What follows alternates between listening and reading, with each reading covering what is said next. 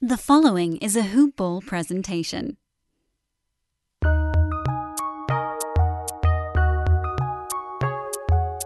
Welcome to the Fantasy NBA Today podcast.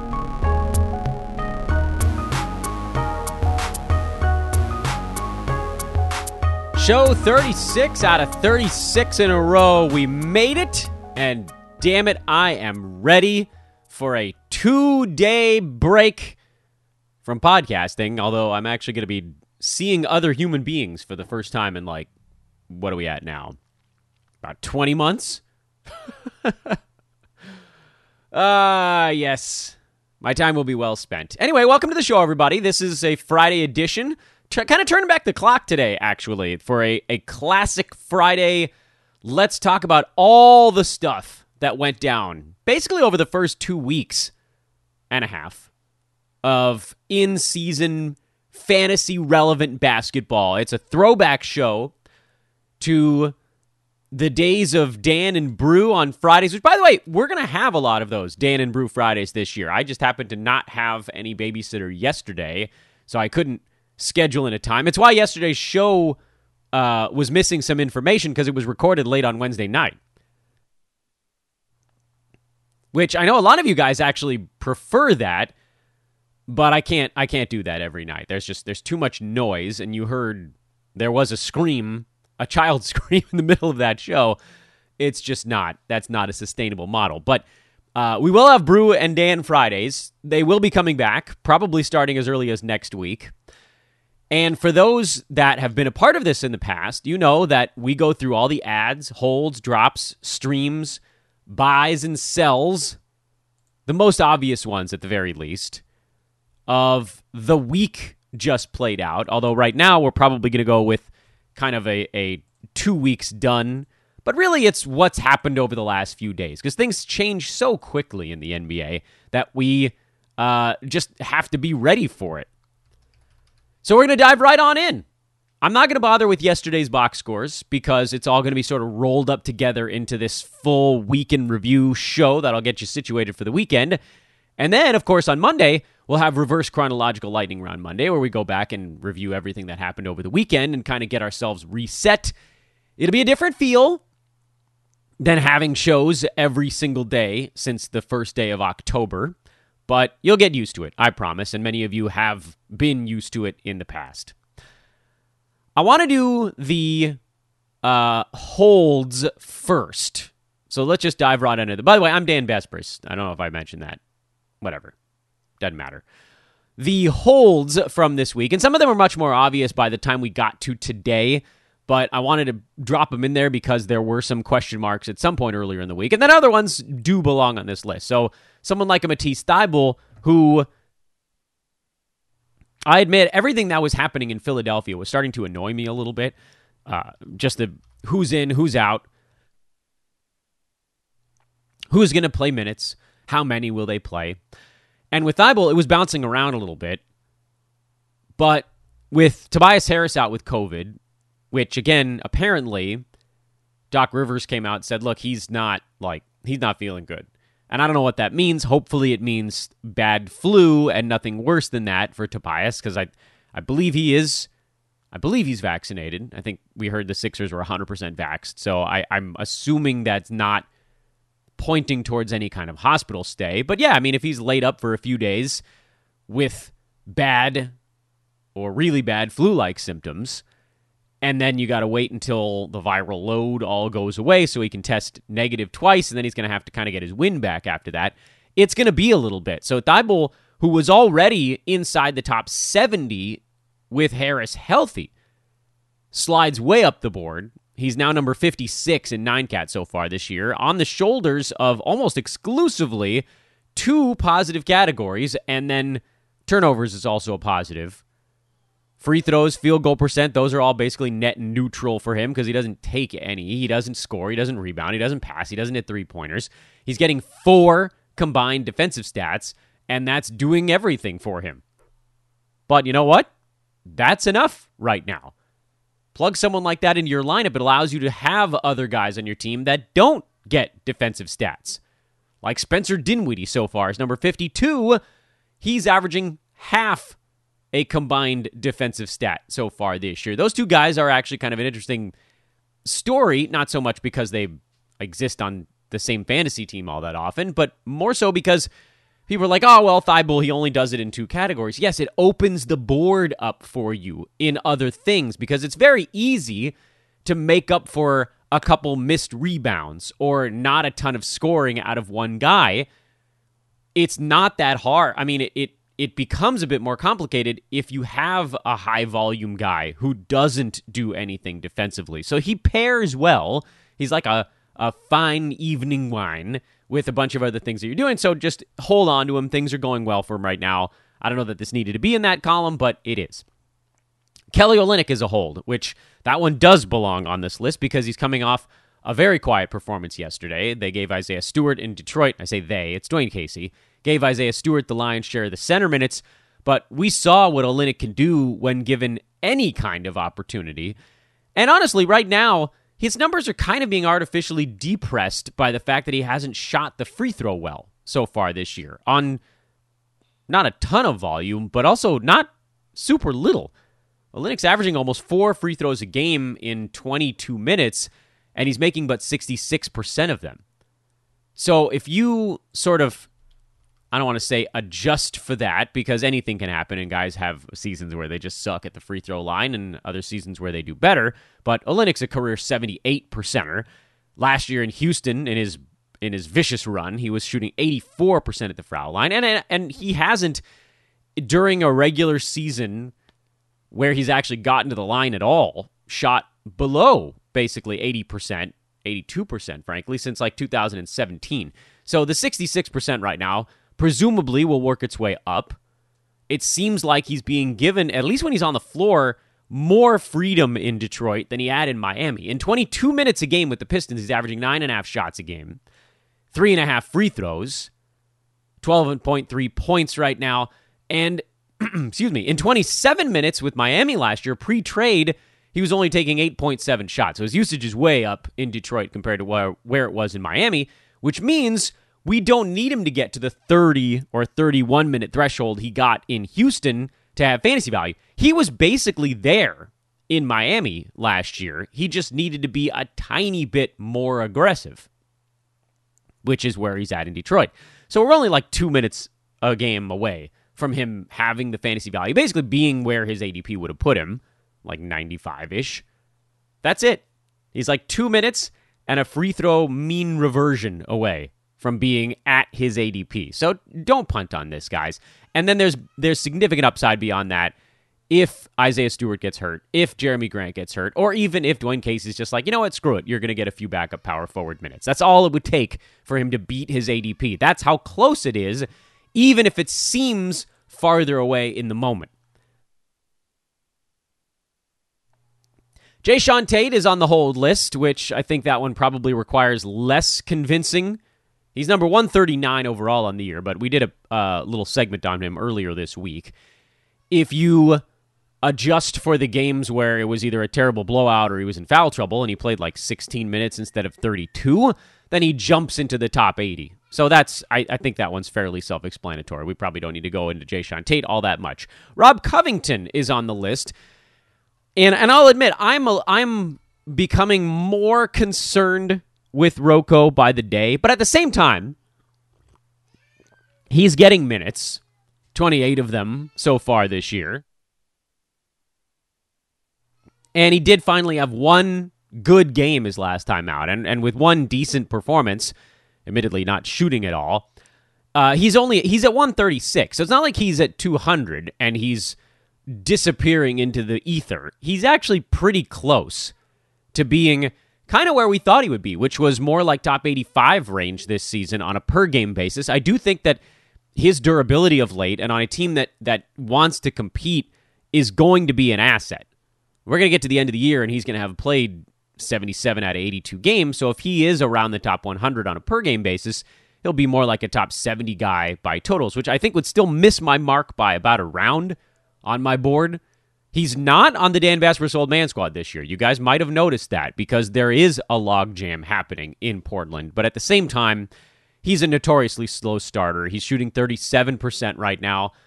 these little things, adjusting up a half a steal, whatever it happens to be, that's enough to get him inside the top 100. You guys, I think, are seeing why I wanted to start with the holds, because I think they probably deserve the biggest explanation of any of the players that we're talking about right now.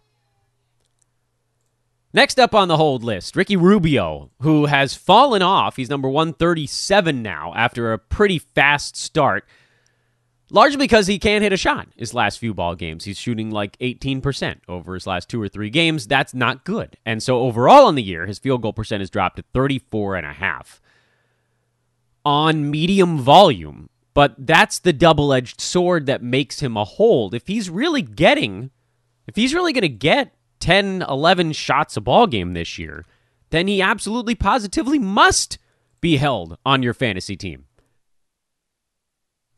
And I don't fully know why that's not more clearly stated in the analyst universe. Also of note, 1.3 steals per game is actually kind of on the low side for him. We could see that tick up a tiny bit. He was actually under a steal per game after his first 5 games. No, he's actually exactly at 1 steal per game. So that's actually a number that's been on the way up. Scoring, however, has drifted off a little bit. And listen, we know he's not a good shooter. He's career 39%er, so it's not like that number needs to come up a ton. But 11.6 shots per game would be more than he posted with the Phoenix Suns 2 seasons back, where, if you may recall, he was in that top 60 range that year. And he's not that far off from those numbers this season. He's shooting the ball worse. His assists are down by 2 over that year in Phoenix. And they probably won't get up to 9 where he was that season. But, I mean, again, you've seen 10, 10, 8, 8. There's been another 8, a 7 mixed in there, and a couple of games where he was down in the 3 and 4 range where he actually scored a little bit better. He's on a vicious cold spell for 3 games in a row right now, but you can't punt on it because the heater for him, which might be like the first 3 or 4 or 5 games, whatever it was, if that repeats itself, he rocket boosts back into the 80 range. That guy, that type of player is not available on your wire. I'm certain of it. TJ McConnell's a little bit of a harder case to make than Ricky Rubio because we can see that they really want to play Malcolm Brogdon 40 minutes a ball game. That's just not a sustainable model. One thing we're also seeing is that McConnell's beginning to get his rhythm back a tiny bit. He had that 10-point, 10-assist, 3-steal game with Brogdon out. He put up 5.6 assists in only 17 minutes his last time around. So presumably, if we can grow that 17 back into his typical 22, 23, 24, 25, something in that neck of the woods, you add another third to it, and you're talking about more like 8 and 8, or you could maybe go a little higher on the scoring, call it 9 points, 7.5 assists, something in that neck of the woods. The steals for McConnell are also way down right now, and that's where he floats his value, in addition to the fact that he generally shoots over 50% from the field and not 0 at the foul line, which is where we've been at so far. He's got a lot of stuff that's going to come back towards the midpoint. Now, if you want to drop, I can't stop you, but be ready because he's going to need to be picked up at some point relatively soon. When those things, like the steals in particular, when the steals start to wiggle back towards his rather hefty normal mark. I mean, this is a guy who, like last year, 26 minutes a game, he averaged 2 steals a ball game, and that's not that far off from his career mark. He's at 1.3 in 22 minutes a game in his career, and he's at 24 this season, but only 0.9. It'll come around. The assists will probably trend up a little bit as well, and at that point, you got to be ready for it. I kind of have the same explanation coming up on Larry Nance, although I have him leaning ever so slightly farther towards the drop list. You can kind of split the difference on those ones if you want. My key with these guys, Nance, McConnell, Boucher even, although I think he's ever so slightly higher, just because we've seen Chris Boucher. He can go top 40 in 24 minutes a game. These other 2 dudes cannot get to that level. The point is, I think the overarching theme is, what are you getting? if you're going to move on from one of these guys, what are you getting? It's very easy to be an analyst and say, so-and-so's a drop. That's easy because they're not playing well. It's the obvious conclusion. But I do hope that if someone like that advises a drop, that a giant mea culpa comes down the line. Whereas on this side, here's the thing. That's an all-lose... I'm trying to think of the right way to explain this because I worry that when I get into these types of things, people are going to be like, oh, Dan's coming after so-and-so. I'm not coming after anybody. I literally don't read anyone else's stuff anymore. I don't have time.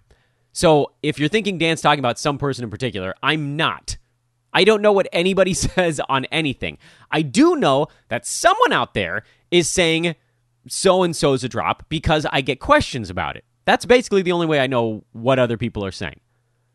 Here's the thing, and I want you guys to really mull this particular thought process over, and then we'll pick up our speed a little bit on some of the other names on this list. TJ McConnell, Chris Boucher, Larry Nance Jr. I put those guys into one bucket because they've done it before, and they've done it, I don't want to say long-term, because McConnell really only did it for 1 year where he was better than a top 100 guy, and Chris Boucher just hasn't been around all that long. But like Larry Nance, we've seen him do it a number of times. If he gets 24, 25 minutes a game, he's a shoo-in. He's a lock for fantasy value. McConnell, we saw it last year. We know from his stat set that it does translate to 26, 27 minutes a game. Probably doesn't get that high this year, but again, same kind of thing. Chris Boucher, we know from his stat set when he gets X number of minutes, he values out at different gradations. What I want you guys to really think on is, if I drop this guy, what am I getting? By the way, the last name on my hold list is Reggie Jackson, and heaven forbid someone moved on from him while he was taking 20 shots a game. It's not quite that high. He's at 17 shots a game, guys. He has one of the highest usage rates in the NBA, at least among non-superstars. So it's simply not a guy that you could have ever parted with. I know that his fantasy game is not that robust, but he's basically like among the top 30 in the NBA in overall stuff, how many times he touches a basketball during a game. He, Russell Westbrook, Damian Lillard are the only players who take that number of shots, 16.9 shots or more, that are not currently in the top 100. Russell Westbrook isn't in the top 100 because he has 5 turnovers a game and he's shooting 63% at the free throw line. Reggie Jackson and Damian Lillard are not in the top 100 because they're shooting so terribly poor from the field. Dame at 35% and Reggie at 36%. So it's a really obvious conclusion. I mean, you have to go... The names become more prevalent as you get down into like the 13, 14 shots a game group, but when you're up in that 17, that's rarefied air for how many shots per game your team is letting you take. And if you've been as bad at making them as Reggie had, well, you know things are going to level off, and then good times indeed. The other guys around him, by the way, if you need another case to keep Reggie Jackson, the other guys near him at 17 shots a game, Jimmy Butler, Nikola Jokic, Karl-Anthony Towns, DeJounte Murray, Julius Randle, Chris Middleton, Tyler Hero, LaMelo Ball, Malcolm Brogdon, Shai Gilgeous-Alexander. Anyway, you get the idea. I want to pivot back into the idea of, if I drop one of these guys, whoever it might be, McConnell, Boucher, Larry Nance Jr., I put in that list because they're the guys everybody's asking about drops that have this built-in ability. There are other drops out there. Cam Reddish, that's an easier drop to make because we know there's no big-time upside there.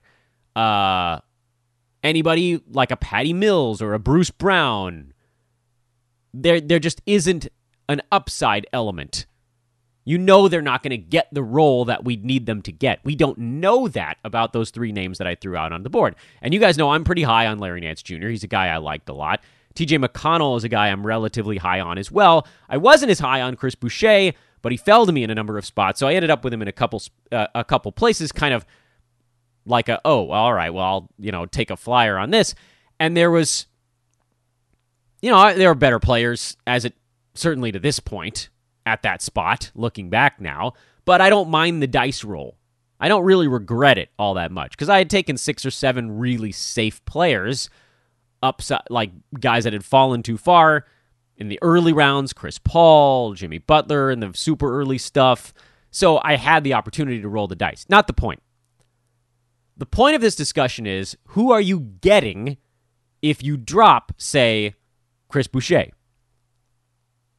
Is it, like, I'll pick a guy that I like right now. Is it Nick Batum? Is that really, is it worth it? Is it worth it?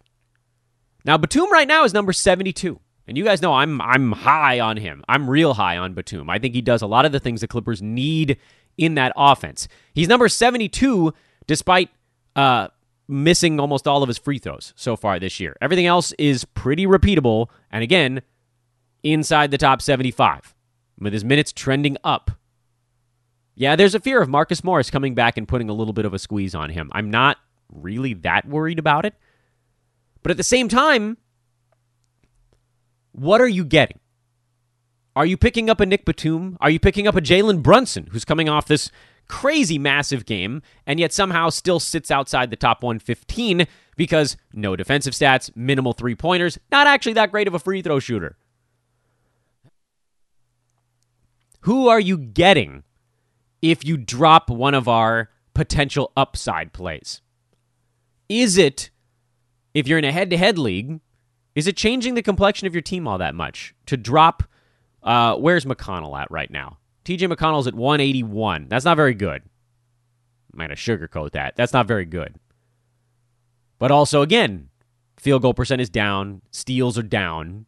Assists are down. He's missed all of his free throws so far this year. What about Rob Covington, who we just talked about as a whole? Rob Covington, what are you getting if you drop him?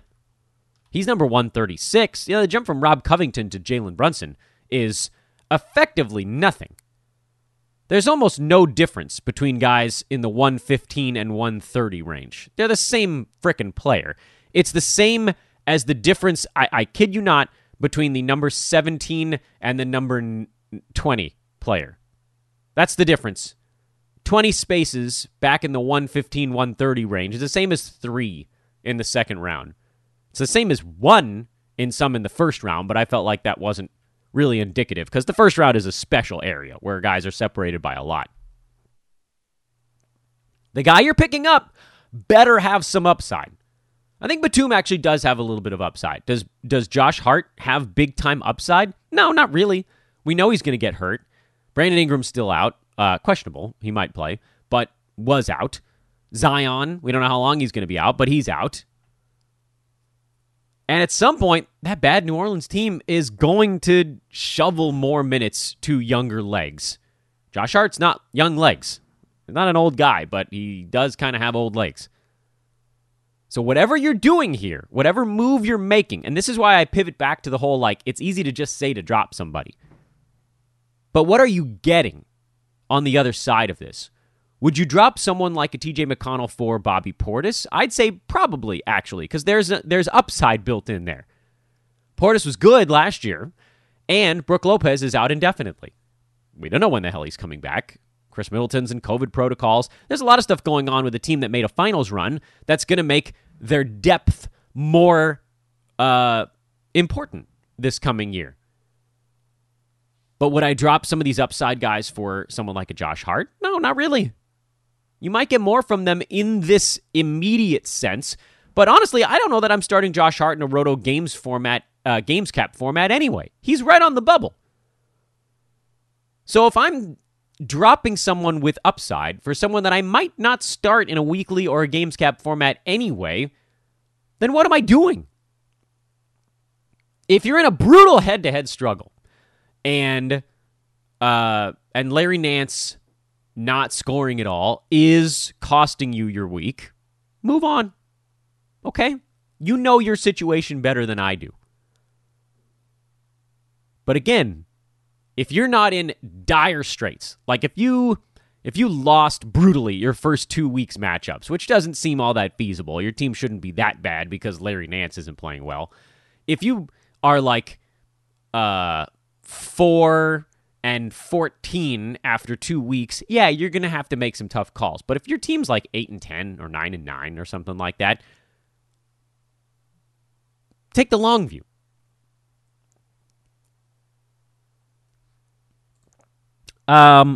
We've done a lot of our discussion so far. I do want to take a moment here to officially welcome you to the podcast. Friday, weekend edition, Fantasy NBA Today. I'm Dan Besbris. You can follow me on Twitter at Dan Besbris. I'd like to say I'm going to be super active on social media, but again, I'm likely to be mostly gone this weekend. In general, I am extremely active on social, so please do drop me a follow at Dan Besbris, DanBesbris, or just Google Dan from Hoopball. That's the easiest way to find me on the Twitters. And I try to get back to almost everybody, although again, give me a little respite here for these 2 days. Questions in time. I sort of run late on those. If you want really fast answers to questions from the Hoopball pros, you got to go get yourself a fantasy pass and pop into the Hoopball Premium Discord, where there's a running Ask the Pros thread that analysts are monitoring basically 24 hours a day, 7 days a week, forever. Fantasy Pass is $5.99 a month. You can go to hoop-ball.com and get that. Now, I've been throwing out some recruiting pitches of late. I'll do those again here today. Hoopball is looking for salespeople. And if you'd like to take over an existing podcast, we have a couple where we're sort of demoing potential hosts. The Brooklyn Nets show is an existing fan base looking for a new host. And the catbird seat of anything we've recruited for in a very long time is a Monday through Friday host of our sports betting podcast. I've got a couple of you guys that have written in. I'm hoping we can get a couple more candidates in the mix. This is an amazing opportunity if you're into sports betting and you can do any kind of podcasting. You don't need to know every sport because we have experts that can pop on, and all you got to do is ask them questions like, what do you like on so-and-so card tonight for the sports you're not as good at? But you do need to be able to talk, and you need to be able to interview, and it's an amazing, amazing spot to grow your profile because there's a bunch of people that listen to that show already, and there's a bunch more that will if you get it going soon. Again, all of that can be done through my social at Dan Besbris, DanBesbris on Twitter. Or if you don't have Twitter, what are you doing? Email teamhoopball@hoop-ball.com. Few more names on the board. I mentioned a few of the ad names in my discussion. Daniel Gafford was dropped in some spots. He's an obvious ad. Alperen Şengün we saw dropped in a few spots. We talked about him on the pod before. He's still kind of an active stash right now because he really can't keep up with starting units on NBA teams. He handles himself quite well with reserves. And, there's this assumption that everything is just going to be an immediate upward trend for someone like that. And I got to slam the brakes on a lot of analysts that are calling him basically a must-start guy already. He's number 168, everybody, which, considering how much complaining I've heard about, like Rob Covington, he's 30 slots ahead. Şengün does have some interesting upside built in. We've seen him, he can rebound a little bit, he passes pretty well for a big guy. His steal rate's been insane so far this year, but it's coming down, which, not surprisingly, because, he's a center. But he can't shoot yet. Free throw stroke is not all that pure yet. His turnovers have been really high. He's basically getting the sort of young ball handler treatment out of the center position. The young centers you want to look for early, at least, are guys that are rebounding and dunking. Those are the centers that can pile up fantasy value quickly. The ones that are actually relied upon to orchestrate, it's going to take longer, almost like a young point guard. And what I said to a lot of people that asked me this question, either in our Discord or on Twitter, is he's going to get dropped by some teams. Maybe not right now while Daniel Theis is out with a busted toe, so Şengün is starting, so everybody's eyes are on him. But as he slides back into that reserve slot and he's playing 18 minutes a game, people are going to get frustrated. I think you can probably make an argument for almost treating him like an injured player in a games cap or weekly format. And then if you're in head-to-head, you hope that you get enough there where he's not kind of sinking you and just ride it out.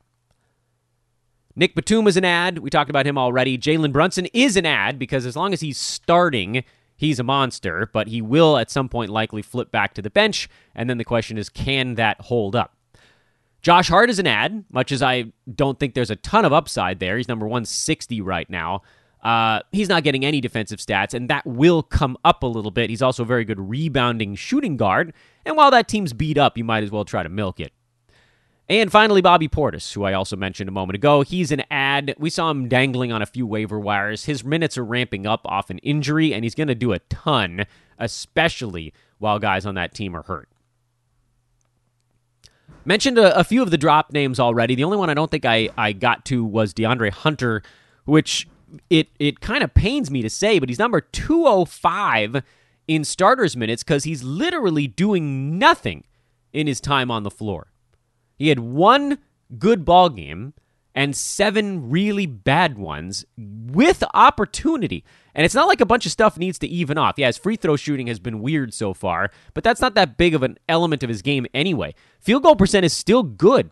He's just not getting a ton of shots, like enough to be something, but he's not rebounding at all. I mean, this is your team's starting forward.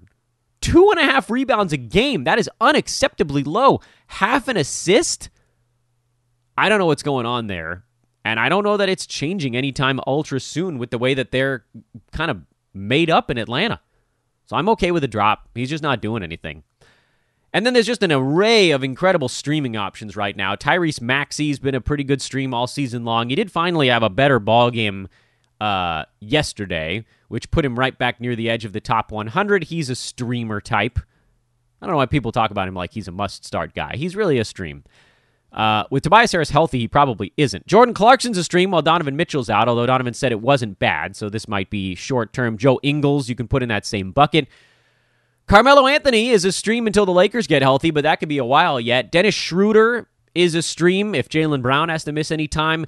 Patrick Beverly is a stream while D'Angelo Russell is out. Same story. Malik Beasley. Thad Young, stream while Jakob Poeltl is out. Mason Plumlee, stream while P.J. Washington is out. And Grayson Allen has been your long streamer of the year so far. He's actually looked really good. I do worry what's going to happen to him with Jrue Holiday coming back because Allen's sitting right around the edge of the top 90. While, by the way, not really shooting the ball all that well. Likely to take some kind of hit here. And then when Middleton returns, Milwaukee gets most of those guys back. That's when you probably think about punting, although Dante DiVincenzo is the official nail in the coffin. Couple of buy low guys. Jason Tatum is arguably the buy low player of the century right now. I thought it was going to be somebody else, but Tatum's at number 96 while shooting a high volume 37% from the field and a medium/high volume 74.5% at the free throw line. I don't know what the hell's going on in Jason Tatum's brain right now, but it's kind of broken. His brain is broken, but all of his stuff is going to come around. This type of thing doesn't last the entire year. He's a shooting disaster, but right now his volume has never been higher. He's at 22 shots per game. Which be the biggest number he's ever averaged. Last year, he took 20.5 shots per game. Shot 46%, 26.7.5 rebounds, 4.3 assists, 1.7 combined defensive stats. Right now, the blocks are kind of high and the steals are kind of low. Maybe those stay where they are. Maybe they change a little bit. I don't know. The only thing we really need is the percentages to get back where they need to be. Because if this dude's taking 22 shots a game, he should be making about 10 of them, given the numbers we saw last year. And we're talking about 2 additional field goals per ball game. We're also talking about a guy who should be making about another half to 2/3 of a free throw per game based on where he's been throughout his career. So, you're looking at like 5 to 6 more points per game for Tatum, where he stands right now. He was at 26.5 last year. He should be, given his current usage, probably more like 28 to 28.5. That's a big difference. And then on the assists front, well, no one can shoot so far. So, of course, assists are down for a lot of guys. 3.5 can become 4 very quickly as everybody else starts to put the ball in the hoop. And certainly he's getting yelled at for maybe not passing enough. He'll be fine. I don't know what it's going to take to get him. That's the other half of that thing. I don't really know what it's going to take to get Jason Tatum, but I can tell you it's not a first rounder right now. He can be had for less than that. So if you drafted someone like, you're not going to be able to get him for Harrison Barnes. It's not going to be somebody drafted like back near 100. But throw Domantas Sabonis out there. He's at number 22, and he's basically never going to move off of that. In fact, his steals are probably going to come down, and so his value probably goes with them. OG Anunoby's been really good so far, but this is probably where you should expect him, somewhere in this neck of the woods. CJ McCollum, that probably won't be enough. DeJounte Murray, would that be enough? I doubt it. You'd probably have to pair him up with something. I don't think Al Horford would get it done. I know he's in the first round right now. So it all comes down to that perceived value versus real value. Michael Porter Jr., also a buy low. He can be had, I think, for a much cheaper price. Now, with that, you're looking for somebody drafted maybe in the 60s, overperforming. Who might you find in that neck of the woods? Tough to say, because you're going to have a tough time parting with some of these dudes. You might even be able to go a little bit deeper down the board, which I know is a weird... People are going to hate me for this. I might give up someone like a Devin Booker, but that's just because I think he's going to be way lower than everyone else. Spencer Dinwiddie, would that get it done? Probably not. DeAnthony Melton, maybe you could combine those two types of guys. Just looking at some names on the board here. Anthony Edwards is number 48. There might be the perception that he's much, much higher than that, but because of a low field goal percent, that's going to keep that number down a little bit. You guys aren't even going to want to part with these guys, so maybe I shouldn't even go down that road. But MPJ can be had for a relatively affordable rate. I mean, throw Jeremy Grant at somebody, see what happens. He's number 60. JJJ was a buy low until that last ball game. I don't know if you're going to be able to pry him out of anybody's cold, dead hands anymore. Tyler Hero is probably my main sell guy right now, and really it only took one poor ball game to drop him back to number 84. Get what you can, because his numbers are so heavily built on scoring that it's super easy to drop off. It just takes one or two non-scoring games, or like one of the other categories doesn't quite lift, where you fall like a boulder. That's the tough thing, man. When your game is all about basically one category, and to Hero's credit, he's actually rebounded relatively well so far this year. It's just so easy to move on the board. There's no tether. These players that do one category are untethered when it's a category that moves so much. When it's like blocks, it's sort of a different thing. Miles Turner, 2.9 blocks right now. If that went to like 2.4, yeah, he'd fall a long way. But also, how many games will it take to move that type of number? More. Because even one block in a game, it doesn't move that much off of 3 in kind of a weighted total. With points, if you have one bad scoring game and you drop a couple of points, that's far. Also, to Turner's credit, he's been good field goal percent and rebounding and three-pointers as well. But anyway, you catch my meaning. It's just really easy to move when points is the category that you build your value into.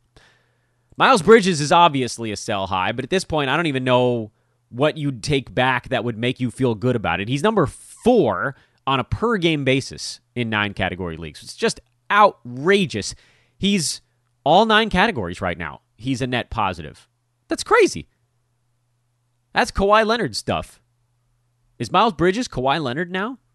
I cannot imagine that all of this sticks. I can't. Scoring's going to come down. Threes will come down. Rebounds will probably come down. Steals will come down. Blocks, I don't know. Field goal percent, free throw percent, those might hold. But you're looking at a guy that has absolutely taken the leap inside the top 50. There's almost no question about that right now. And again, with every game, he stays inside the first round. You have some buffer. I think at this point, he's been so good that you could just wait. And if he even has like 2 middling games, he'll probably stay near the first round. And people are going to look at the number. Like, I actually think it's more valuable now to just let him be okay for a couple of games to solidify how long he's been in the first round. We're a couple good Miles Bridges games away from you being able to sell high and ask for a second rounder back. Like, we're almost there. You could probably get CJ McCollum back for him right now if you wanted to. Not that I think he's going to stay in the second round either, but you guys catch my meaning. We are a couple good games away from you being able to ask for Julius Randle or DeJounte Murray or Domantas Sabonis or whatever these guys are that you believe are really going to stick somewhere in that territory, and people won't laugh at you. We're that close. Right now, I don't know. Right now, you could almost definitely get someone in the 35 to 50 range for him, but at this point, just squeeze a few more drops out. So he is a sell high, but he's not on my sell high list this week because I do think he's been so good that there's more value in letting us all see if he can do it a little bit longer. Because I don't think a massive drop-off is coming in one game. It's not like overnight he's going to suddenly go back to being like a top 80 guy. You might have a few games where he's putting up like a top 80 line, and then a few games where he's top 40, and it'll be more subtle. Actually, very reminiscent of Malcolm Brogdon last year. Got off to that big start, and then sort of subtly the free throw and the field goal percent tapered off, and the scoring and the assist tapered off, and nobody really noticed until all of a sudden it was like, oh, wasn't this guy top 25 like a month ago, and now he's top 45? What happened? I think that's what probably will happen here with Bridges, where he'll just sort of subtly be like a top 50 guy for a couple of weeks, and he'll fall back from number 4 to number 14 and then number 20, but no one will really notice it while it's happening, which is why there's probably more value in letting this thing ride. See if you can catch more of these intense volcano fireball games that he's doing right now, and in the process, if you start to see a slight trickling drop-off, that's when you start making your moves. Want to give you guys a quick weekend look ahead before we wrap up this Wild Friday weekend review thing. I don't want to spend too much time on it because I think you generally know what we're taking a gander at here. A few things to really localize your viewage over the weekend. Detroit, I really want to know what's going on with that center position, and I want to see more out of Kelly Olynyk, but I'm also giving him a ton of rope because we know how good he can be. San Antonio, a little bit more info on the Jakob Poeltl streaming division. Thad Young seems like a reasonable stream right now, but 22 minutes is a little bit tenuous in terms of how much that can actually produce on a day-to-day basis. With Orlando, what are they really trying to do with Chuma Okeke? We've seen the minutes start to trend up a little bit, but not that much. Is he a big part of the future or not? Memphis, not a ton. I mean, the JJJ stuff as he works his way back into full strength. Washington, you're keeping an eye on Daniel Gafford, seeing if anybody gets frustrated there. Brooklyn, nothing. Knicks, Bucks, nothing really there. Drew Holiday, I guess, coming back from Milwaukee, so you can see what trickling effect that might have. Cleveland, the regulars are going to go big, while Larry Markin and Kevin Love are on COVID protocols. With Toronto, you're, of course, keeping tabs on Chris Boucher in the front court minutes. Sounds like Scotty Barnes is hoping to play. We'll see if that indeed shakes out. Clippers, Nick Batum, Reggie Jackson, anything else that might sort of work in the periphery around those. Minnesota, Patrick Beverley, what sort of stream is he looking at? Pelicans, blech, but sort of Josh Hart. Warriors, nothing. Pacers, TJ McConnell's minutes are certainly up in the air. Portland, Rocco, Larry Nance, front court stuff. Charlotte, not much. Sacramento, not much, other than are they going to kind of start to give the reins to Tyrese Halliburton a little bit more? Because, damn, he's looked good so far this year. Turning the page towards Saturday, Houston, I think we're finally going to see guys settle in a little bit. Jayshawn Tate's been better his last few ball games now with starters minutes, so that hopefully takes that question mark off the table. And then everything else is, well, kind of up in the air. We talked about Alperen Sengun earlier in the ball game. MPJ with Denver, that's the guy you're watching. Utah, Donovan Mitchell's health and what streams may come. By the way, that's a play on what dreams may come. You may remember that movie. Miami, Kyle Lowry turned his ankle. Probably should have mentioned that earlier in the show. I don't think that there's going to be an obvious replacement fantasy player here. Probably more ball handling for Jimmy Butler, more for Tyler Hero, more for Bam Adebayo. We'll see if they can bounce back from an ugly game against Boston. Philly, Stream City, Chicago. How long can Alex Caruso really average 2.5 steals per game? I got to think that number comes down into the mid to high ones, at which point Does he fall outside the top 100? I think there's a reasonable chance he does. Boston, what of some injuries? A couple of injuries suffered during that ball game. I think we're going to see some Dennis Schroeder streaming opportunity here. Dallas is hoping to get Kristaps Porzingis back for this ball game over the weekend, so ready thyself. And what will that do to someone like a Jalen Brunson? Because he's probably the guy going to the bench. We'll see. Hawks, Wings, Phoenix, nothing. Lakers, nothing really. And I don't think anybody is not playing today or tomorrow, but just a quick glance at Sunday confirms that the Thunder actually are off for those two games, but we're not really paying close attention to them anyway. You're watching the growth of Josh Giddey, because you knew Shea was going to be okay at some point this year. He remains an intense end-of-season fear guy, but he's in the 40s right now, and that's probably where he's going to stick. That's his spot. That's where he was last year. Steals and blocks are down a little bit for him since he took on that bigger usage role, and then everything else is solid. Field goal percent, free throw percent, all that stuff. Right now, it's not taking as much, by the way, to get inside the top 50 because so many players have been bad to start the year and field goal percents are just sort of generally down. So I know we say, like, well, his field goal percent will probably come up a little bit, but a lot of other guys will too. So everyone's going to kind of float up the board together. You got to look for the ones that are way off the mark, like a Michael Porter Jr., like a Damian Lillard, like a Reggie Jackson, things like that, where guys are going to move 5, 6, 7, 8% or more. MPJ might be like 15%. That's the type of field goal reversion that could have an impact. Like Donovan Mitchell going from 41.5 to 43, that's not going to change his outlook very much because, again, everybody's going to come up 1 or 2% as teams settle in here. We're seeing so much of this, the rust shake-off period this year, that, again, if everybody's going up 1 or 2%, then if you're 1 or 2% under your mark, that's not really it's not statistically significant. But if you're like 7 or 8% down, yeah, that's something you want to work into the math. Thanks again, everybody, for listening. Hope you enjoyed this stretch of 36 shows in 36 days. If you did, please drop a 5-star review on the pod. I've said it before. I've said it again. I will love you forever. I really will. That's all it takes is a review on a podcast to earn my undying affection. I know I run cheap like that. But thank you to everybody that's done it so far. Much, much, much appreciated. Starting on Monday, I will loop it back around, a reverse chronological lightning round Monday. Again, if you're figuring out how to drop a review on a show, it's annoying. Podcast app on your mobile device, search for Fantasy NBA Today, and then you got to scroll all the way down to the bottom. They hid it from you. If you're on a computer, it's a little bit more straightforward. Again, massive thank you to everybody that's been listening throughout this crazy run of shows. I am Dan Vespris, at Dan Vespris on Twitter. This is Fantasy NBA Today, a hoop ball presentation. Have a great weekend. We'll talk to you on Monday, everybody. So long.